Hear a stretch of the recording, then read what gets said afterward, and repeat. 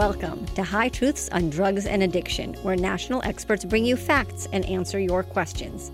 I am your host, Dr. Ronit Lev, an emergency and addiction doctor who has served at the White House and still practices on the front lines. Right here on High Truths, you will learn from experts, hear stories from the emergency department, and listen to people who have struggled from addiction. Friends, fentanyl is plaguing America. It has infected all illicit drugs, from cocaine to meth, counterfeit pills, and even marijuana. If you're around someone who may be using drugs, you should carry naloxone, the opioid reversal agent. Carrying naloxone for drugs is like carrying an EpiPen for allergies. If you need a prescription for naloxone, you should have one, no questions asked. That is why I am offering a free prescription to anyone who needs one. Come visit me on hightruths.com to learn more about the show, submit a question, or download a free prescription for naloxone. And if you like the show, do me a favor.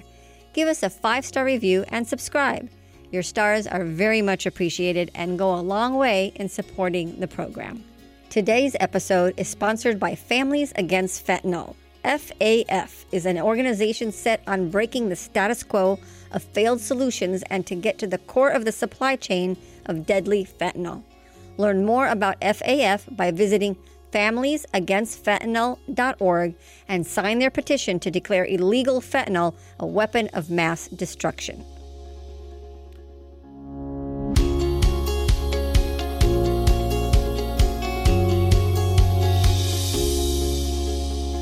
Hello again, High Truth listeners. Get ready for a conversation about fake stuff.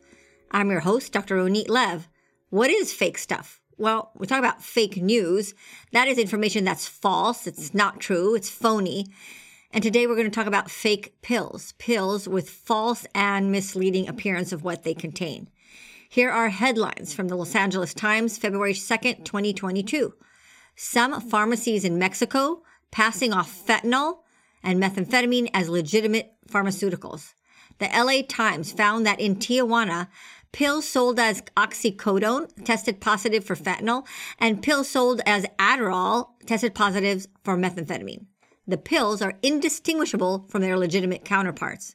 So many people, especially from Southern California, cross the border to Mexico to buy things cheaper, including prescription drugs. How does a consumer know if a pharmacy in Mexico is selling real or fake pills? Prescriptions are more expensive in the United States than most of the world. Now, that's just not right.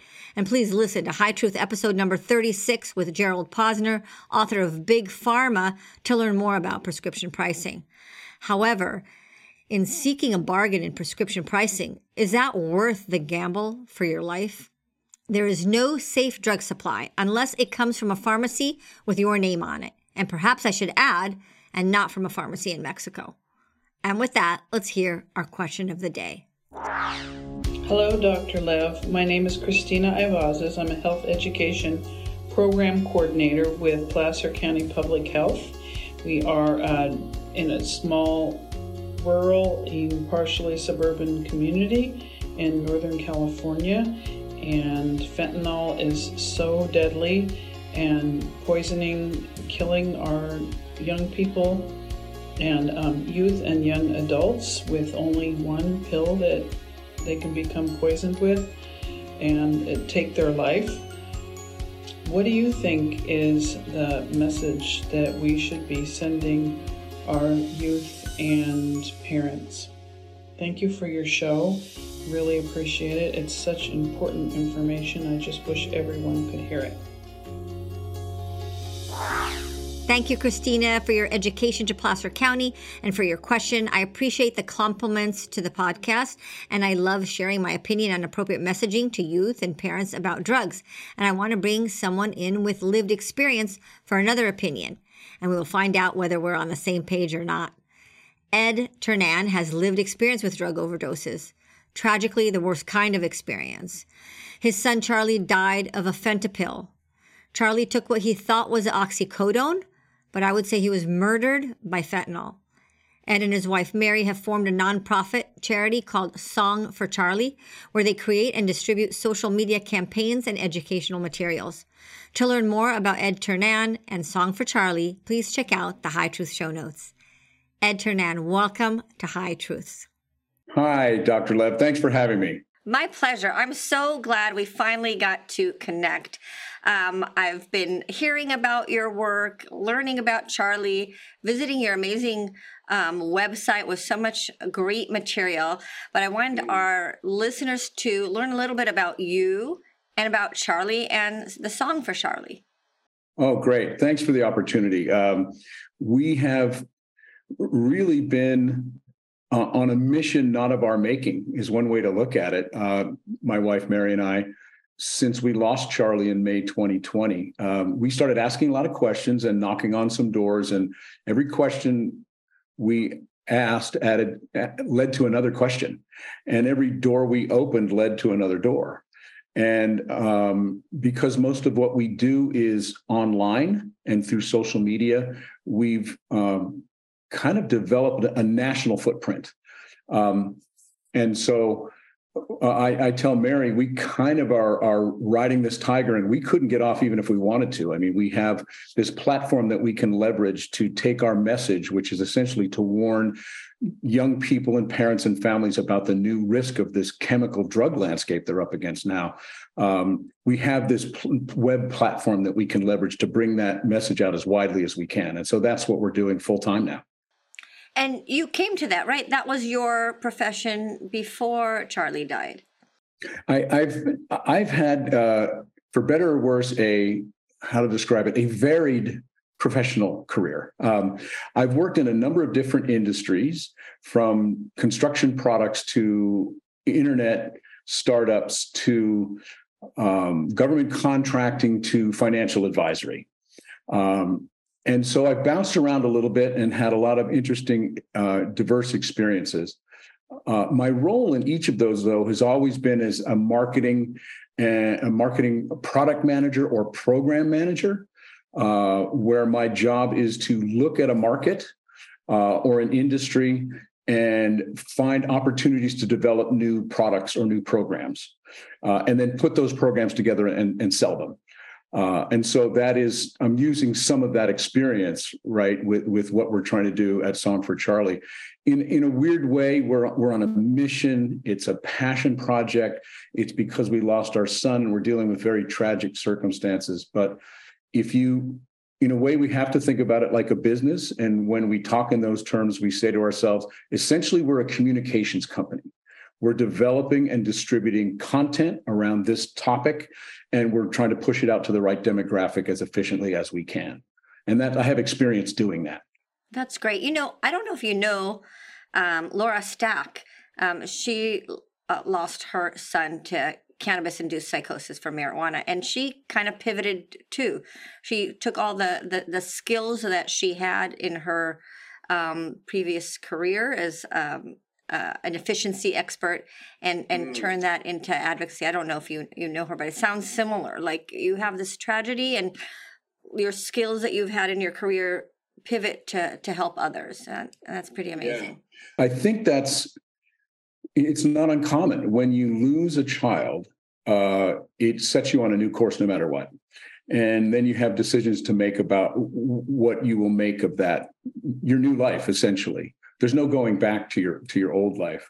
And in our world, where Mary and I are, in the fentanyl crisis, the counterfeit pills specifically, the targeting of deceptive practices by drug dealers at young people, that's a new and shocking and very dangerous trend. And we all need to change and develop a national response to this new drug landscape. And I'm convinced that the change we're going to see in the country is ultimately being driven by family advocates like Song for Charlie. Absolutely. Who, lost kids, and we know dozens of them. And sadly, we see new ones springing up. We have people pinging us and say, I just lost my son 6 months ago, or my daughter, finally kind of emerging from this fog and I'm concerned by what I've learned, and I want to do something. Here's what I've done. And they're not coming to us for advice. They're taking these projects on themselves and just making stuff happen in their local community or in their state or nationwide. And it's really starting to have an impact. Yeah, I sadly I've seen that with prescription drugs when children were dying of prescription drugs from the medical community. That's how I came about, and I got activated by parents. And I do to this day. I do what I do because of people like you, Ed, and so tell us about Charlie, and why is it called Song for Charlie? Yeah, Charlie was our youngest of 3 children. Charlie has an older brother and an older sister. And he was just maybe a stereotypical third child, kind of a stealth sense of humor, not the loudest guy necessarily in the room, but he'd have that dry comment somewhere. A listener, very empathetic guy. He drew friends to him, and you learn a lot about your kid after they pass. A lot of Charlie's friends came forward. We hear this from other parents who just say, "Hey, I don't think you ever knew this about your child, but this is something nice they did for me." We hear a lot of stories about Charlie helping young people who are stressed out, worried about stuff. So very empathetic. He was a big, strong guy, like 6'2". Played some high school football and rugby. Also very smart. And so he went off to college and started as an engineer, and then changed his major to economics. Very smart in math. And the name of the organization really came to us kind of cosmically. The day after Charlie died, and we got a phone call from a good friend of Charlie's named Jack Symes with a Y, Symes. And Jack is a young singer-songwriter, very good friends with Charlie's cousin, who we all grew up near, like 2.5, 3 years older than Charlie. But he's a singer-songwriter, had some stuff on Spotify, had a record or 2 out, and Charlie was like a super fan. Charlie's a big music guy, movies. He could quote movie lines. He's got older siblings and baby boomer parents, so he knows Tom Petty and the Heartbreakers, and all through the ages and the decades. Well, Jack called us the day after Charlie died, and I get emotional when I talk about this, but he said, I want to play you this song I wrote yesterday. I heard that Charlie died. I went down to the dock. I'm here in North Carolina with my girlfriend's family. I went down by the water and I wrote this song I call it Song for Charlie. And it was just beautiful. You can hear it. It's on our website. And a couple of months later, as we thought, maybe we should put up a little website and see if we can tell parents what we're learning about this problem.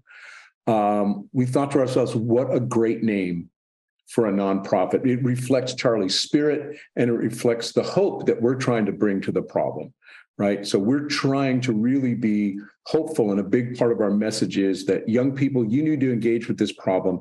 Us older folks, we have not figured this out for 50 or 100 years. It's gotten way more dangerous than it ever was. This is your problem. Step up, get involved, and fix it. And we believe you can if you all join together. So Song for Charlie just seemed hopeful and uplifting, and it reflected Charlie's personality. It was very easy for us to say, this is what Charlie would want us to call his organization. That's beautiful. It really is beautiful. So Christina Ivazes is a public health educator in Placer County, and she's also very worried about the issue of fentanyl. And her question to both of us is, what message do we send youth and parents about fentanyl? Who wants to go first? You go first, and then I'll piggyback. Right. And I'll warn you and your questioners, I like to joke that my core competence is giving long answers to short questions. So I will preface my answer by saying we're pretty deliberate about how we talk to young people, and we've done some homework on that. We've talked to drug educators and child psychologists and counselors, and also the people we work with in the social media industry who understand how messages land with young people. We really do take more of a public health warning approach than a moralistic kind of don't do drugs are bad. It's a non-judgmental message. And it goes something like this.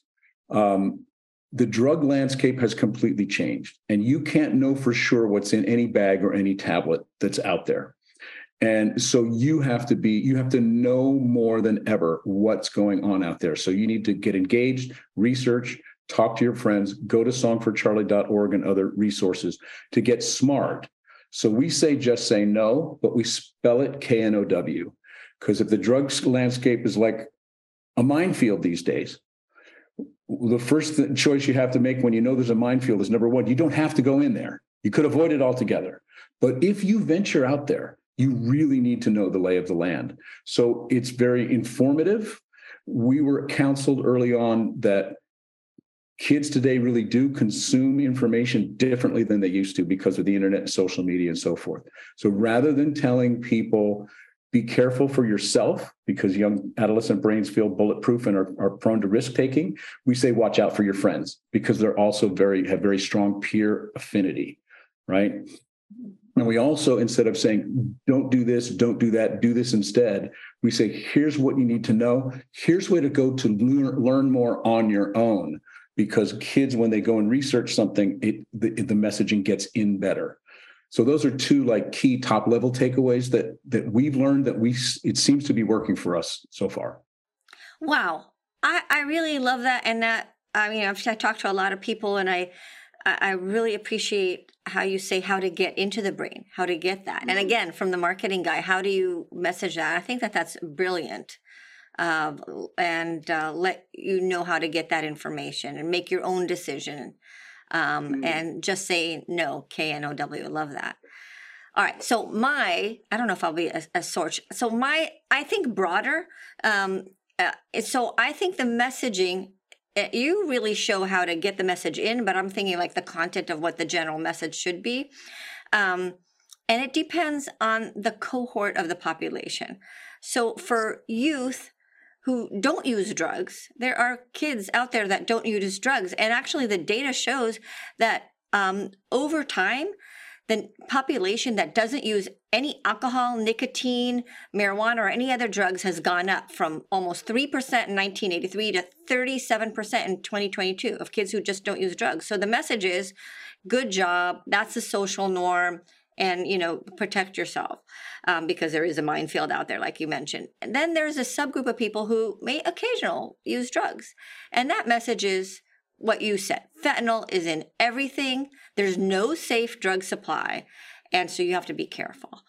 And then finally, there's a cohort of people who have a substance use disorder. They are addicted to whatever. And the message for them is there's treatment. And if that's not working, along with that, there's harm reduction. So I separate into cohorts because what I see is people run into meetings and you're trying to teach harm reduction to my children, about whatever, needles and fentanyl strips, and they don't use drugs. That message is not appropriate for those kids, just as it's inappropriate to someone who is on the streets, heavily addicted, to say, well, just stop it. Well, okay, that's not so easy, right? Right. So same thing. So I like to divide the cohorts. And anyway, that's my answer to Christina. Right. And my non-medical comment to that would be, I'm just so happy to hear you say that. That's basic marketing 101. That's market segmentation, right? You divide your market into different segments and you tailor your message for each one. And one of the things that the roles that we play, or that I play, is I come into this with fresh legs and fresh eyes. So I don't have institutional bias and I haven't made a career of this. So I'm asking a lot of questions. And we say, we don't want to confront anyone, but we want to challenge everyone. And so part of the things, I think one of the things we need to overcome is this kind of blanket approach to stuff where, we're going to have one message about drugs. Well, there are several different segments of that demographic that we need to address. And the things that work for people with substance use disorder don't apply to a 15-year-old experimenter. So let's tailor our messages to each one to get through. That's right. Right. So it makes me think of, did you see those posters that New York City had in the busways, like use safer? I don't know if you remember seeing that. They had a huge public health marketing campaign. And for kids, they'd be like, what is this? You want me to use drugs? Like, they don't get it. It was for a subset of the population that they were reaching that may be appropriate, but they really lost the rest of the population. Right. And another marketing concept, maybe the message was right, but the distribution channel was wrong. So that's one of the things that we say about all the videos and so forth that we produce. There's the content and there's the distribution. What is it? And then where should it go? And a message like that it's not necessary. It's not the most useful place to put it on the subways. It's just not. It's not a general public message, right? It's a more targeted message. So, wow, you do so much, and you think so this through. When you Song for Charlie, is that available? Like for Christina, who works in public health in Placer County, can she come to you, use your materials? Do you have education on which market to teach what? Is that something that you do? We absolutely do. And if you're in Placer County, you surely know Laura Didier, who works with us and does school assemblies all over the state of California and does a really great job of public speaking and getting the message out, working with the people in Placer County.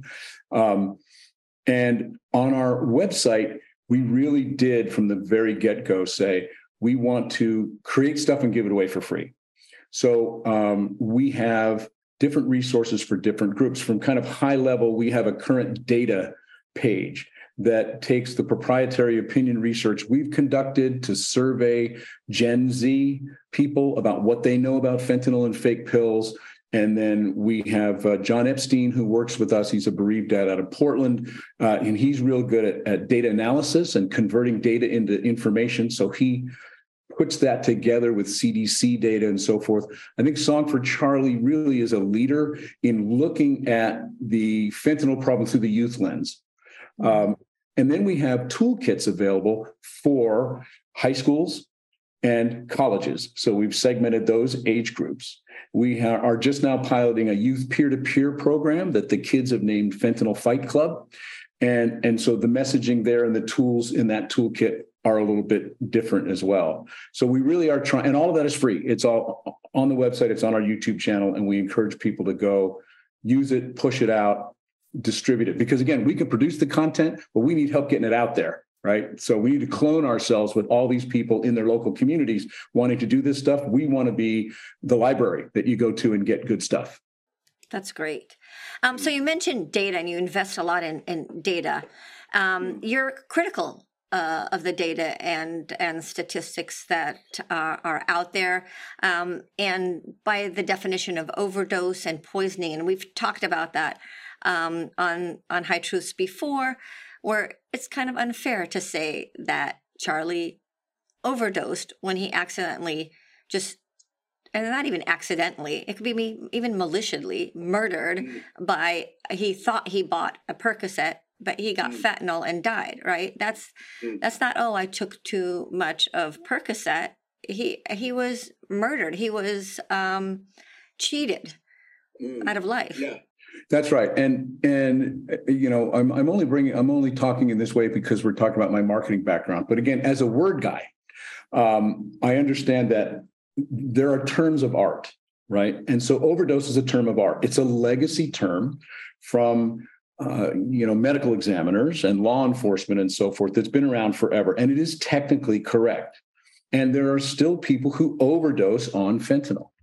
So rather than being real militant about every fentanyl death is a poisoning on an overdose, it's more nuanced than that. It's about agency, right? So the first point is, and I like to use this analogy with Jack Daniels. So, because everybody understands it. So if I go to the store and I say, I'd like a handle of Jack Daniels, please, and I take that bottle home and I drink the whole bottle and I die, that is an overdose of Jack Daniels. I've taken too much of a substance and it took my life. And the culpability on that, I may have had a substance use disorder or trauma or all kinds of extenuating circumstances, but ultimately the culpability can be said to be mostly on me. Now, if I go to the store and I say, I'd like a bottle of Jack Daniels, please, and that store owner sells me a handle bottle with a Jack Daniels label and brown liquid, and I go home and I take the recommended dose, which is 1 ounce shot, and I fall over dead because it wasn't Jack Daniels, it was cyanide and brown food coloring.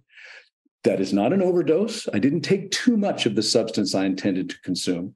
I consumed a substance unknowingly that I never intended to consume. And because I didn't understand the dosage, it killed me. Now, the culpability for that death falls majorly on the seller of that product who used deceptive means to sell me a substance that killed me. And I think our law enforcement approach needs to be updated in that way. Now, we don't really get, as a matter of policy, into the weeds of legislation and different policy changes and stuff, but that doesn't mean I don't have opinions, right? And we use some blanket terms. We talked about segmenting the market before, but there's a persistent myth that drug dealers are victims too, that they are very frequently fellow users of the victim. It was an accident. A boyfriend or girlfriend gave someone too much heroin in the shot and they died. It would be a tragedy to double down on that disaster and prosecute that poor person and put them in prison for that. But that's changed. I think that's a 20-year-old paradigm. Now, drug dealing has become very commercial and institutionalized. It happens online and on social media. It's very transactional. I can tell you that Charlie and 90% of the families I know in my world never partied with the guy who sold them that fatal pill, didn't know him from Adam. So we need to separate people who, the acronym is people who use drugs. I think that's too broad. Like you said, there's people who need drugs. There's people who use drugs sometimes, people who experiment with drugs, and then there's people who sell drugs. And one of the things we'll have to think about in a new national response is, how do we break out the drug sellers from the rest of those groups and treat them differently? Because selling products deceptively is a totally different class of crime, in my opinion. I think there's a lot of evidence for that. And people in the harm reduction community will support that, I believe. I've talked to people in the harm reduction community who use the analogy of like a festival like Burning Man. If people were looking for ketamine and some guy was walking around Burning Man and selling what he was telling people was ketamine, it was really meth, he would be run out of that festival on a rail. There would be vigilante justice. You don't deceive people about the substances you're selling them. And yet that's the business practice today of these drug dealers. So we need to break that out and address that differently. That is interesting, and I like your analogy. We do have teams like in San Diego, and I think there are some of them around the country that look at an overdose as a potential murder site and investigate that differently. I mean, I guess there's so many now that there's basically an airplane full of people dying a day. It's too many to investigate, so they have to triage.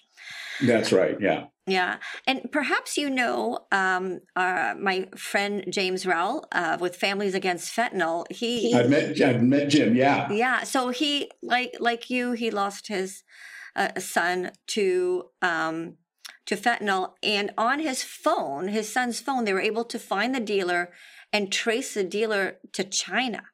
And he is suing the people in China and going after them for killing his son, because that's not what he meant to do. So that was pretty. And he also does statistics. One of the recent statistics from Families Against Fentanyl was how it's called Changing the Faces of Fentanyl, and how it's affecting children, babies, younger than Charlie. Because if you think about it, if these drugs are around parents, then their kids get into it.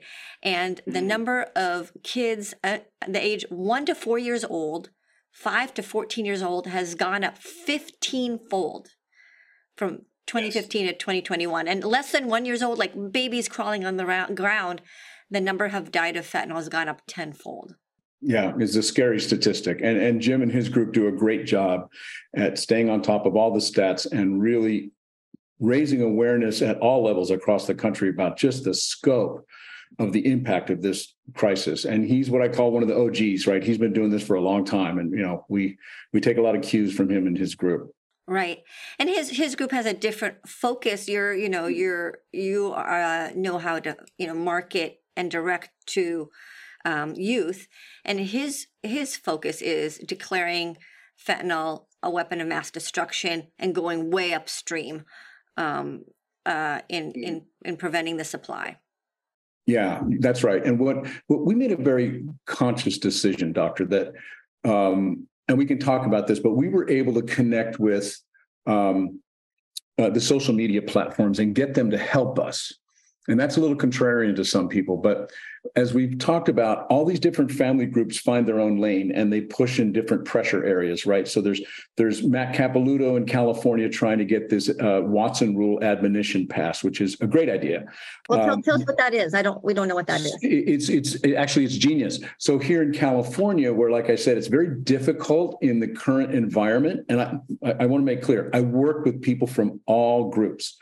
Demand reduction, supply reduction, harm reduction. We talk to all of them. We have no axe to grind. In California, the environment is such that it's very difficult to prosecute drug dealers. And so what Matt Capilouto, who lost his daughter Alexandra in December 2019, about 6 months before Charlie, what he came up with was a version, basically applying the Watson rule to fentanyl dealing. The Watson rule in California is for drunk driving. So if you're arrested in California for driving under the influence, part of your sentencing is an admonition is read in front of you and into the record that says this behavior is dangerous and could potentially cause loss of life. If you engage in this again and someone dies as a result, next time you could be charged with murder, not just a suspended license. And so Matt took that concept, and Senator Tom Umberg is the primary sponsor of this now. I think they've got like 30 co-sponsors in the California Assembly to date. It's finally getting some traction. He tried this 2 years ago and didn't get very far. But it seems a very reasonable approach because you're taking first-time drug dealers who are arrested, so they've already committed the crime. They've already been convicted of the crime or pled guilty. So it's not until a guilty verdict or a guilty plea that they're given this admonition that says, next time, if you do this again and kill somebody, you could be charged with murder. So it overcomes the harm reduction of objection to, we have statistics that says locking up street-level drug dealers doesn't reduce overdose rates. That's the evidence-based argument that the harm reduction people make against this. Matt and his group is able to push back and say, actually, this is diversion. We're giving these dealers a chance to find a new line of work. We're warning them they can't use the excuse anymore. I didn't know there was fentanyl in that pill or in that powder. We're telling them fentanyl's everywhere. And if you do this again, there's going to be serious consequences. And hopefully we will get them to move away from that dangerous business that they're in. So it has a better chance than ever of passing. And I'd like to see something like that. That's something that could go state by state across the country. I think it's a very useful tool. That's great. Yeah, I love these parent activists. They come up with missions, and maybe Julie Shamish also, yeah. and Tyler's bill. So I partnered with Julie. We were on the same mission, and then we found each other, and we passed Tyler's law, which now is the first in the country that requires any hospital, if you're going to test for meth and cocaine, why would you not include fentanyl? And we're hoping to take that nationwide as well. Right. And I was getting to the idea that we found, I think, our niche. And that is that while professionals like yourself, law enforcement, government, and these grassroots activists, and we'll use the war analogy. I think we need to move away from the war on drugs analogy, but we'll stick with it for a minute. These people are fighting the ground game. All of the changes that we need to make as a society, as a culture, as a country, are going to take time because this is a seismic shift. It's a megatrend in what's going on in the drug world. And so with Song for Charlie, the way we positioned ourselves through our online presence and our partnerships with social medias and our youth focus is we're buying our friends time to fight that slog of a ground game over the next few years by playing the role of the Air Force. We are carpet bombing young people and families with useful, actionable information about the new drug landscape all over the country as fast as we can, so that we can reduce demand and kind of flatten the curve on these drug deaths while we figure this out as a nation. And so that's how we're hoping that what we do complements what these other parents are doing. Yeah. And it absolutely does. And it teaches also us. You learn from each other. Right. Oh, yeah, we do. Yeah, we compare notes and we collaborate, and, we're all on different paths. And at Song for Charlie, we really, as a matter of policy, we say, we're not going to tell any other group what to do, because they all have, good hearts, and they're grieving parents, and they're trying to save other families from this fate. And they all have a role and specialty, and they're making a difference. And you need all of you. We need all of you. That's right. Yeah. It's a loose coalition, but we're in this 2.5 years now, and we're starting to see some progress. And people like Jim Rao and Michael Gray and Virginia Krieger and Terry Almanza, I know I'm forgetting people, but these are people who've been doing this work since 2015. I mean, Jim Rao goes back a long time when he lost his son, right? And so you've got 2015, 16, 17, where these people were crying in the wilderness. Nobody was paying attention. Nobody knew what the heck they were talking about, right? So we, in a way, all stand on the foundation of what they built. And I'm hoping that they're feeling kind of vindicated that so many years later, things are finally starting to get attention. But not enough. Not enough yet. We're still got work to do, but yeah, that's right. So, and then can I ask you, do so much? Is that your full-time job? Yes. Yeah. The story is that Mary and my wife is a gerontologist. So her job is to work with the senior citizens and their families. And she worked for our local Catholic parish for 30 years as the director of pastoral care. And she ran all of the volunteers that went out and visited homebound parish members and people in nursing homes and hospitals. And so she got her MBA from USC, or master's in gerontology from USC. So when Charlie went off to college, we had already started thinking about like a household business that we could get into. And so we formed an LLC. We formed a company that we called Silverwise. But neither one of us really quit our day jobs yet. But we had started to get some clients in the business of, on our own, consulting with boomer families about what do you do with mom and dad, right, as they get older. And that was just starting to get legs when in March of 2020, COVID hit. And of course, that business completely changed with the lockdowns. So we were in the position already of having to scramble.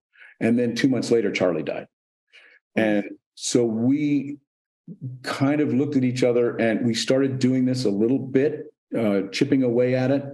And when we discovered that, hey, this is a big problem, we need to devote some time to this, we kind of just pivoted. And so we formed the nonprofit, and we went to friends and family, and we raised some money. And so we are both working full-time now at Song for Charlie. It's our full-time job. It's not always easy to be immersed in this, such a downer of a topic all the time. So we try to keep our chins up and stay hopeful. But it's important enough that we feel like we need to devote our time to it. Yeah.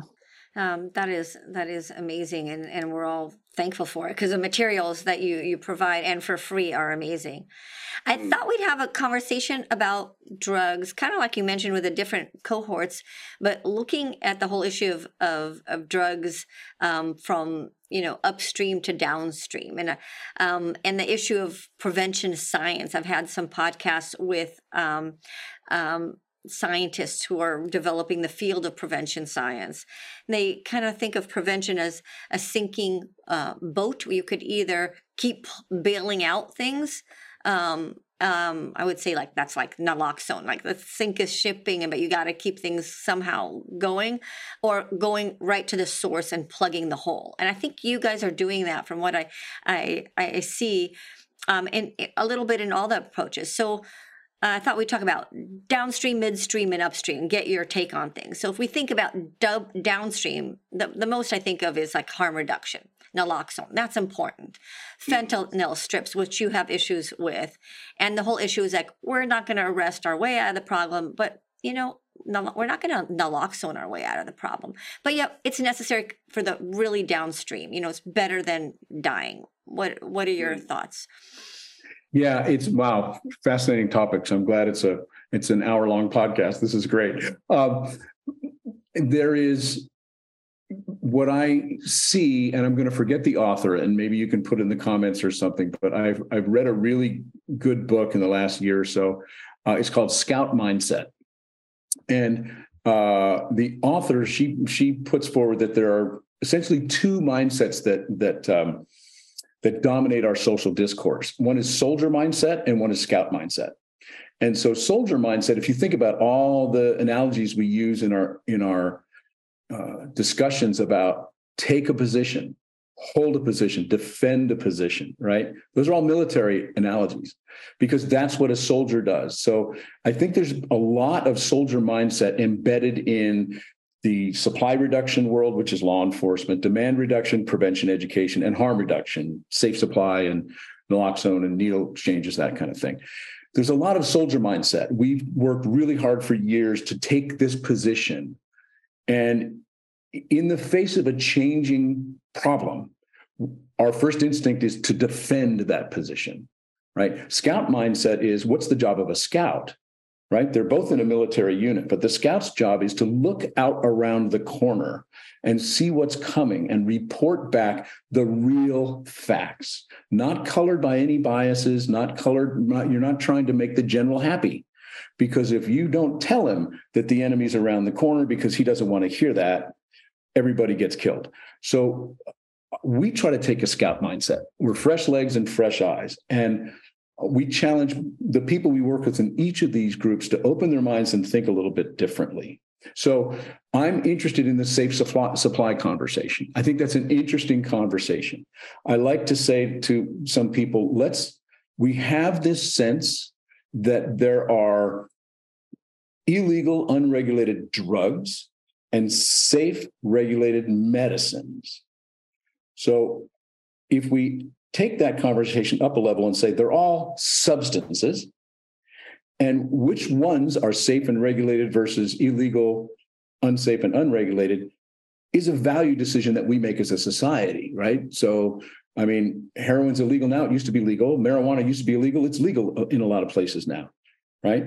So let's have a conversation about what should be legalized and available medicinally, recreationally. That's happening in the medical world, right? With psilocybin and ketamine and so forth for psychotherapy. I wouldn't call that medical world. Wait. Okay. Sorry. I wouldn't call it the medical world because it takes away a lot of all the years and sweat and board exams it takes to be a doctor.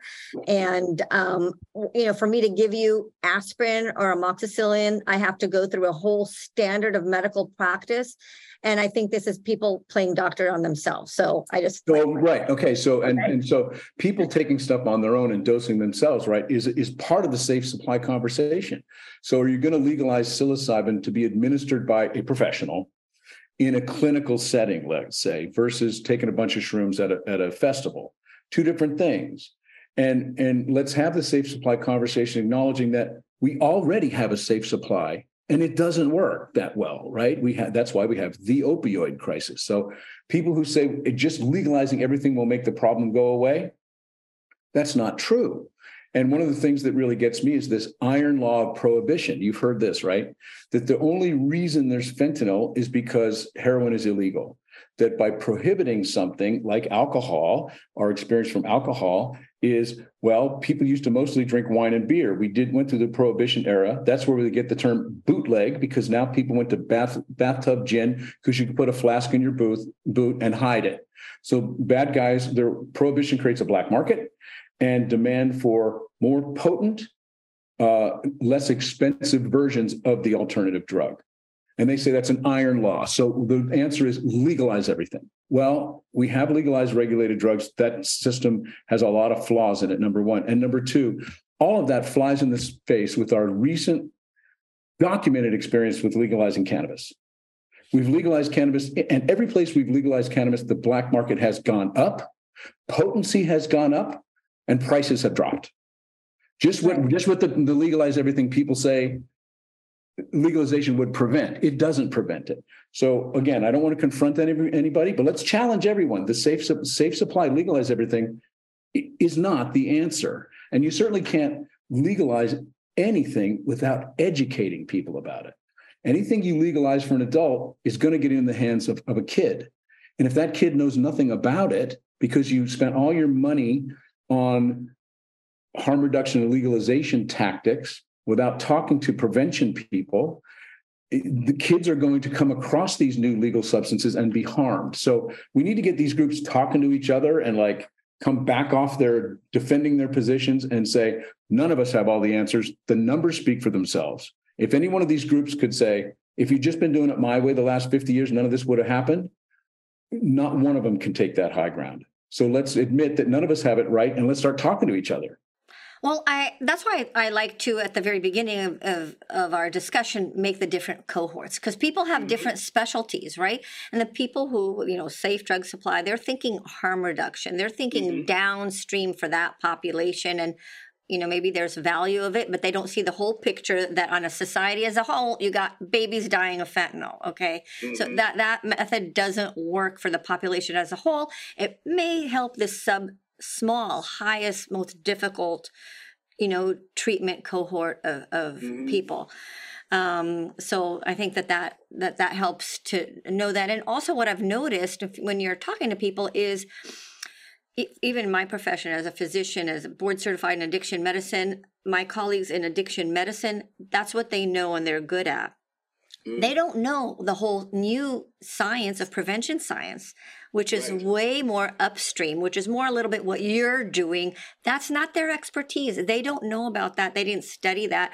So that's their, I see the problem in discussions when people cross their specialty, apply what they know in their little circle to the rest of the population, and that's where we get into trouble.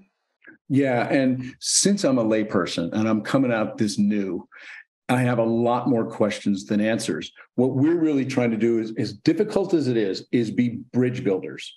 And believe me, it's tough for me because it's way easier to burn bridges than it is to build them. And building them takes a lot of work, but that's the only way that we get anywhere. So I'm interested in talking to innovators, to people who are thinking outside the box. And like you say, prevention science. We know so much more now about how the brain works, how the adolescent brain works, how brain development works. How do we harness that and integrate that into our drug education? Now, there are people out there in pockets who are on the leading edge of studying that, of implementing it. And those are the people I want to connect with, because if we can use our national platform to curate the best drug education methods and communicate them as broad, help distribute them, I think that would be a valuable role, because it'll accelerate the solution to the problem of getting kids to understand what's going on. So neuroscience, we know so much more about how the brain works. And we also understand culturally how kids consume information in the age of internet and social media. So let's use those tools, right? And let's put those things together to have a very compelling drug education talk. You'll notice that I don't use the word prevention. And again, I have more questions than answers. I'd love to have the dialogue, but for me, it begs the question of what are you trying to prevent, right? And so I kind of expect that just say no, KNOW. I prefer to just talk in terms of drug education. Kids should know cough syrup is a drug. And Billy, you don't get a spoonful of this medicine because your sister Sally did it, because you're not sick.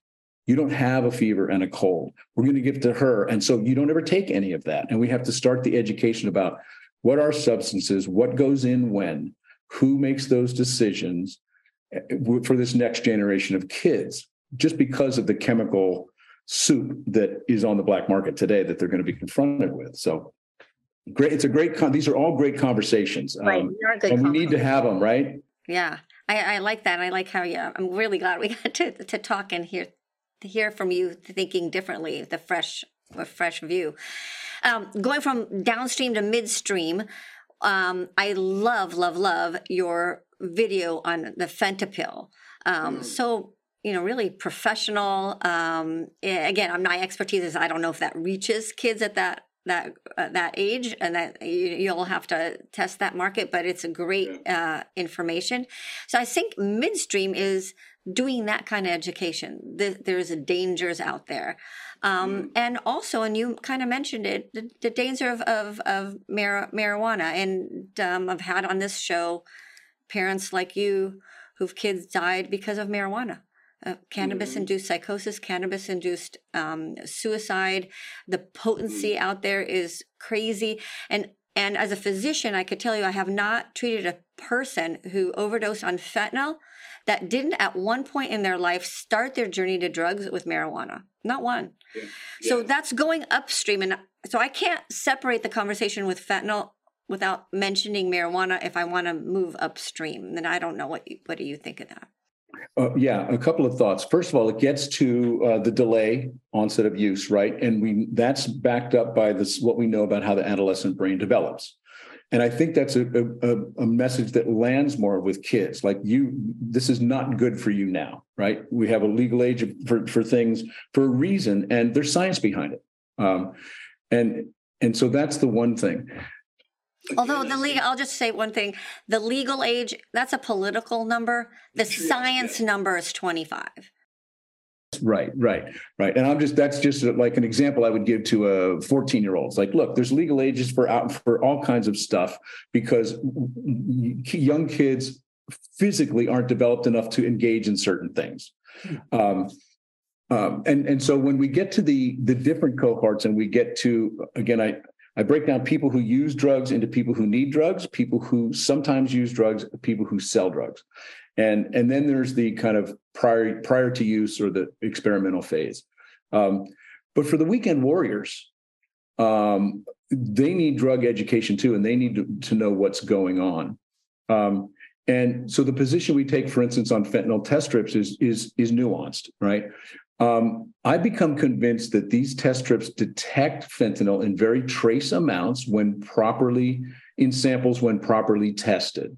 Our concern and our warning about their limitation that we give to high school audiences is you really can't rely on that for pills because of the chocolate chip cookie effect. You just don't know because the distribution of the fentanyl has been packed into a pill. A baggie of powder is different, and there are organizations that are promoting fentanyl test strips in bars and on college campuses. I'm convinced that getting people to test cocaine before they use it will save a lot of lives. Now, there's nitazines coming down the pike. There are certain, xylazine is and stuff now. Fentanyl test strips don't pick that up. It doesn't solve the whole chemical soup problem, but I'm not saying that's not it's a very good solution for that midstream 20-something. And the mindset we have to go over, we hear anecdotes of, I was at a party and somebody pulled a baggie of cocaine out, and I said, I have a test strip here in my purse. And they said, we don't need that. We trust our guy. Yes. Okay. So again, there's this mindset of education and getting the message through to people that we still have work to do, even among, and some of the people in my audience are shocked to hear about how prevalent cocaine is, but it has not gone away. Right. And there are people in their 30s and 40s doing it on weekends all the time. Those people are at risk because of contaminated cococane. Yeah. So we need to get to them as well. And we also hear stories. They're the most educated ones, because I've had patients in the emergency department who use cocaine and, they're there for an adverse outcome. And I said, there's an issue with fentanyl. I'll offer them. Do you want me to test to see if you were exposed to that? And they'll say, no, I know how to test. We tested our drugs. That's great. And I thought, wow. And then there's a whole other population, and they have such a severe substance use disorder. They go, yeah, I probably have fentanyl in my meth, but whatever. They don't. Yes. They're not going to eat the strips. That's right. And so it's everything we're doing, in a sense, globally speaking, is harm reduction, because we're not going to protect everyone from from the dangers of black market substances. But the more knowledge people have, the better equipped they are to make decisions. Right. And I consider, as I thought, we keep our conversation, that the fentanyl strips, I feel, is a downstream approach. Mm-hmm. And then midstream is like your analogy with, Weekend Warrior. And upstream, and I see that you're working on that, upstream is plugging the hole in the boat. And if you go upstream enough in the whole drug issue, then you're covering things as far as managing stress and anxiety and that hole that you have in yourself that makes you want to use drugs in the first place. And then that's your whole campaign I saw of skills over pills, or farm over pharma and such. Yeah. And we say that all the things that maybe your hippie grandma used to talk about getting exercise and sunshine and prayer and meditation and, yoga and human connection and art and creativity. Again, going back to the science, how can we tell young kids that you can make the same changes chemically and electrically in your brain that these drugs bring on? You can do that organically. And the more kind of volatile and unpredictable and risky the black market drug supply becomes, the more those tactics become like critical life skills. You really have to learn how to manage your stress organically. I'm frankly a little concerned just culturally about a movement I'm starting to see about really normalizing medicating stress and anxiety. There's online sources that's not new, right? It's not new, but it seems for our generation. I'm convinced if I was born in this era, I would have been put on some ADD meds. Right? I was all over the place. And again, I have more questions than answers, but I'm seeing advertisements for companies saying, we will ship you your anxiety medications after a 20-minute consult with someone. And I'm like, well, have you tried any of these other things first? We haven't broken out of this kind of quick fix, there's a pill for every ill mindset in our culture, on top of the stress and anxiety that I think is caused by putting really high expectations on young kids and at the same time taking all boundaries away. So, child psychologists and so forth will tell you young people need to take risk, which means they have to push limits and push boundaries. Well, if you take all the limits and boundaries off of them, I think they become disoriented. At the same time, you say, your generation needs to fix climate change, world hunger, cancer, and war. These kids are like, and then they see all the FOMO that goes on social media. So maybe our kids are stressed out so much that they have a higher need for medical intervention than we ever did. But I would wish that we could get back to, as someone who's been sober for 7.5 years, I'm like, sobriety is a superpower. You guys should try it. There are ways to do this that are much less risky than this kind of YouTube influencer. So that's what prevention science says about going way upstream, and you're doing that with your whole managing stress part. Because if you teach kids, really as soon as you're born, I'm a little 10-month-old, she whatever, even maybe that's going a little too upstream, but cry when you want something instead of like, you can figure it out, or that's like an extreme example of a baby, but it continues on in life of being able to teach how to regulate your own emotion. You're never going to get away from stress. You're always going to have stress and emotion and things happen in life. How do you deal with that? Teaching that at an elementary age. Mm-hmm. And that's what prevention science did, is have programs where they teach kids at that young, going to like 7th grade, these life skills. And if you teach those life skills at that age, going downstream, you'll see less substance use, mental health issues, anxiety, violence, things like that happen in society if you start way upstream. And, so we can, that's what real upstream is. Teaching those 4 skills, plugging that hole, teaching people how to plug their own hole with other things besides drugs. versus way downstream, we need naloxone, we need the safe drug supply. We're just, and we really want to get more involved in that. And one of the things we want to do at Song for Charlie, again, is connect with innovators who are thinking the kind of leading edge on this kind of stuff. So the content that we put together, we are going to continue to look at ways to make it more immersive, interactive, video-based, as opposed to, black ink on a white background, because that's the way all of us prefer to consume information now. We're having conversations with a cool new startup company called Be Me, which is a mental health app for youth, and it has no social media aspect to it at all. So you don't do it to connect with your friends, but you do it to connect with tools you can customize for whatever's going on with you, like holistic kind of coping and stuff like that. So we want to connect with people like that, post their resources on our website, and be a repository for families using our national platform to connect. That's kind of our vision going forward. And I also, that's one thing. And then the other thing I saw on your website that got me like, this is interesting, about report your drug dealer. Yeah, it's, and again, we're getting into so many. So I know Rocky Heron is fond of saying this. It took us 50 years to get into this mess. It might take us 50 years to get out. And so there are deep cultural norms that I think we need to revisit, like breaking out drug sellers from drug users, right? Similar is, there's this whole resistance to snitching among young people. It's not cool. I mean, it's never been cool, right? To rat out your friends. They're in a tough situation. So how do you get them comfortable with saying, these platforms are making it easier for you to report drug dealers to them, and they're taking faster action because drug selling on their sites is a business disaster for them. And so they're working on it. Is this like, are you saying like Amazon? Like, I bought, my, this shirt online, but it was too big or too small. Is that what you kind of mean? Or? No, what I'm saying is if a kid sees a drug menu posted on Snapchat, there's a myth out there that, like, if I take a screenshot of that, the person who posted it will know who took the screenshot.